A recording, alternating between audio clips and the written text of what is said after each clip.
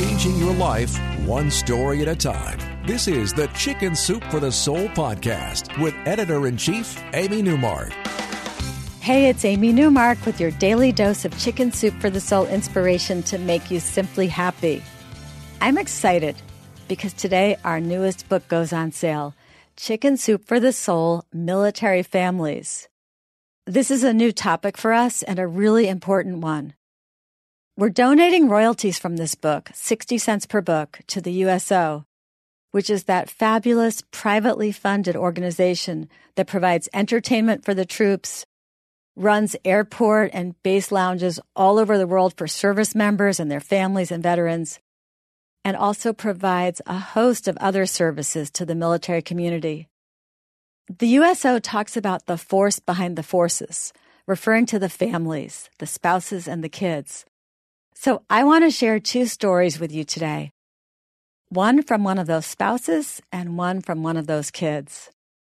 The first story is by Lauren Stevens, who says that military kids are like dandelions, flowering wherever their seeds land, then growing those puffy white balls and sending out their seeds again to be blown by the wind wherever they might go, to put down roots again in a new location.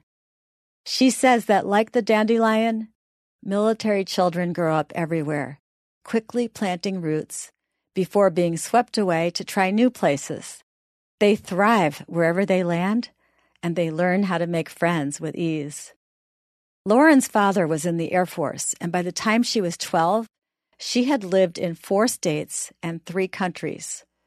She was one of the many military children dispersed across Europe and Asia during the end of the Cold War in the 1980s.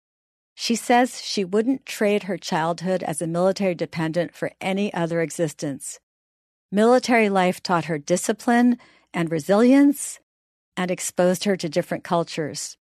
She was also very aware that her father was doing something important. He was an air traffic controller, often away for weeks for training. Sometimes he was called away in the middle of the night for an emergency. He kept a duffel bag packed in the closet at all times in case he had to rush off. Well after one of those disappearances, Lauren learned that her father had been called away to prepare and carry out the 1986 airstrike on Libya. She's proud of her father and aware of his place in history. 3 elementary schools, 3 middle schools, and 1 high school, stretching across 2 continents. That was Lauren's childhood, and she's grateful for it. Lisa Dolby is grateful too. She's a Navy wife who knows a lot about moving because she's done it so many times. She tells us about moving her household goods and her kids across the country from San Diego to Portsmouth, New Hampshire, and how much she dreaded it. She knew nothing about living in New England with its ice and snow. But she found such a warm welcome in Portsmouth that she quickly grew to love it. The kids had fun with the winter snow, and in the summer, they learned how New Englanders handle going to the beach, with a shovel and a pail to pick up clams and other seafood.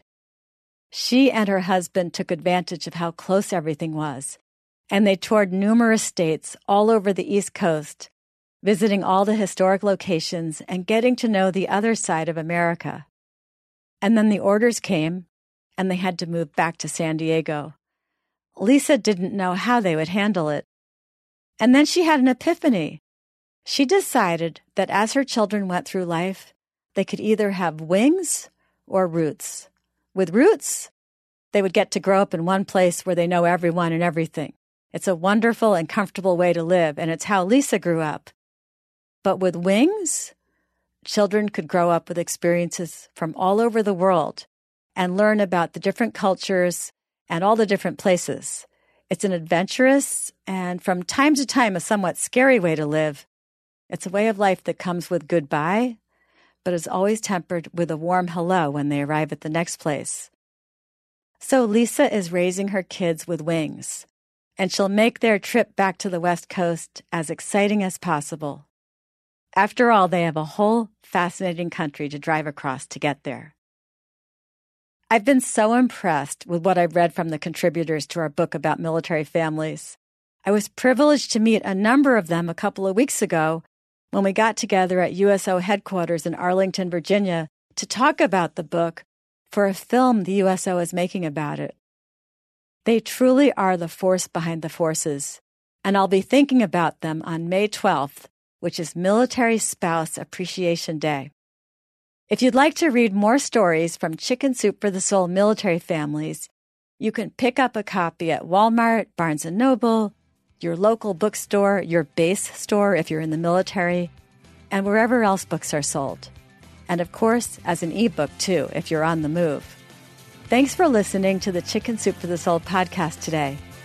Come back tomorrow for Wow Wednesday for the miraculous story of how listening to that little voice in her head saved the life of a soldier in Iraq.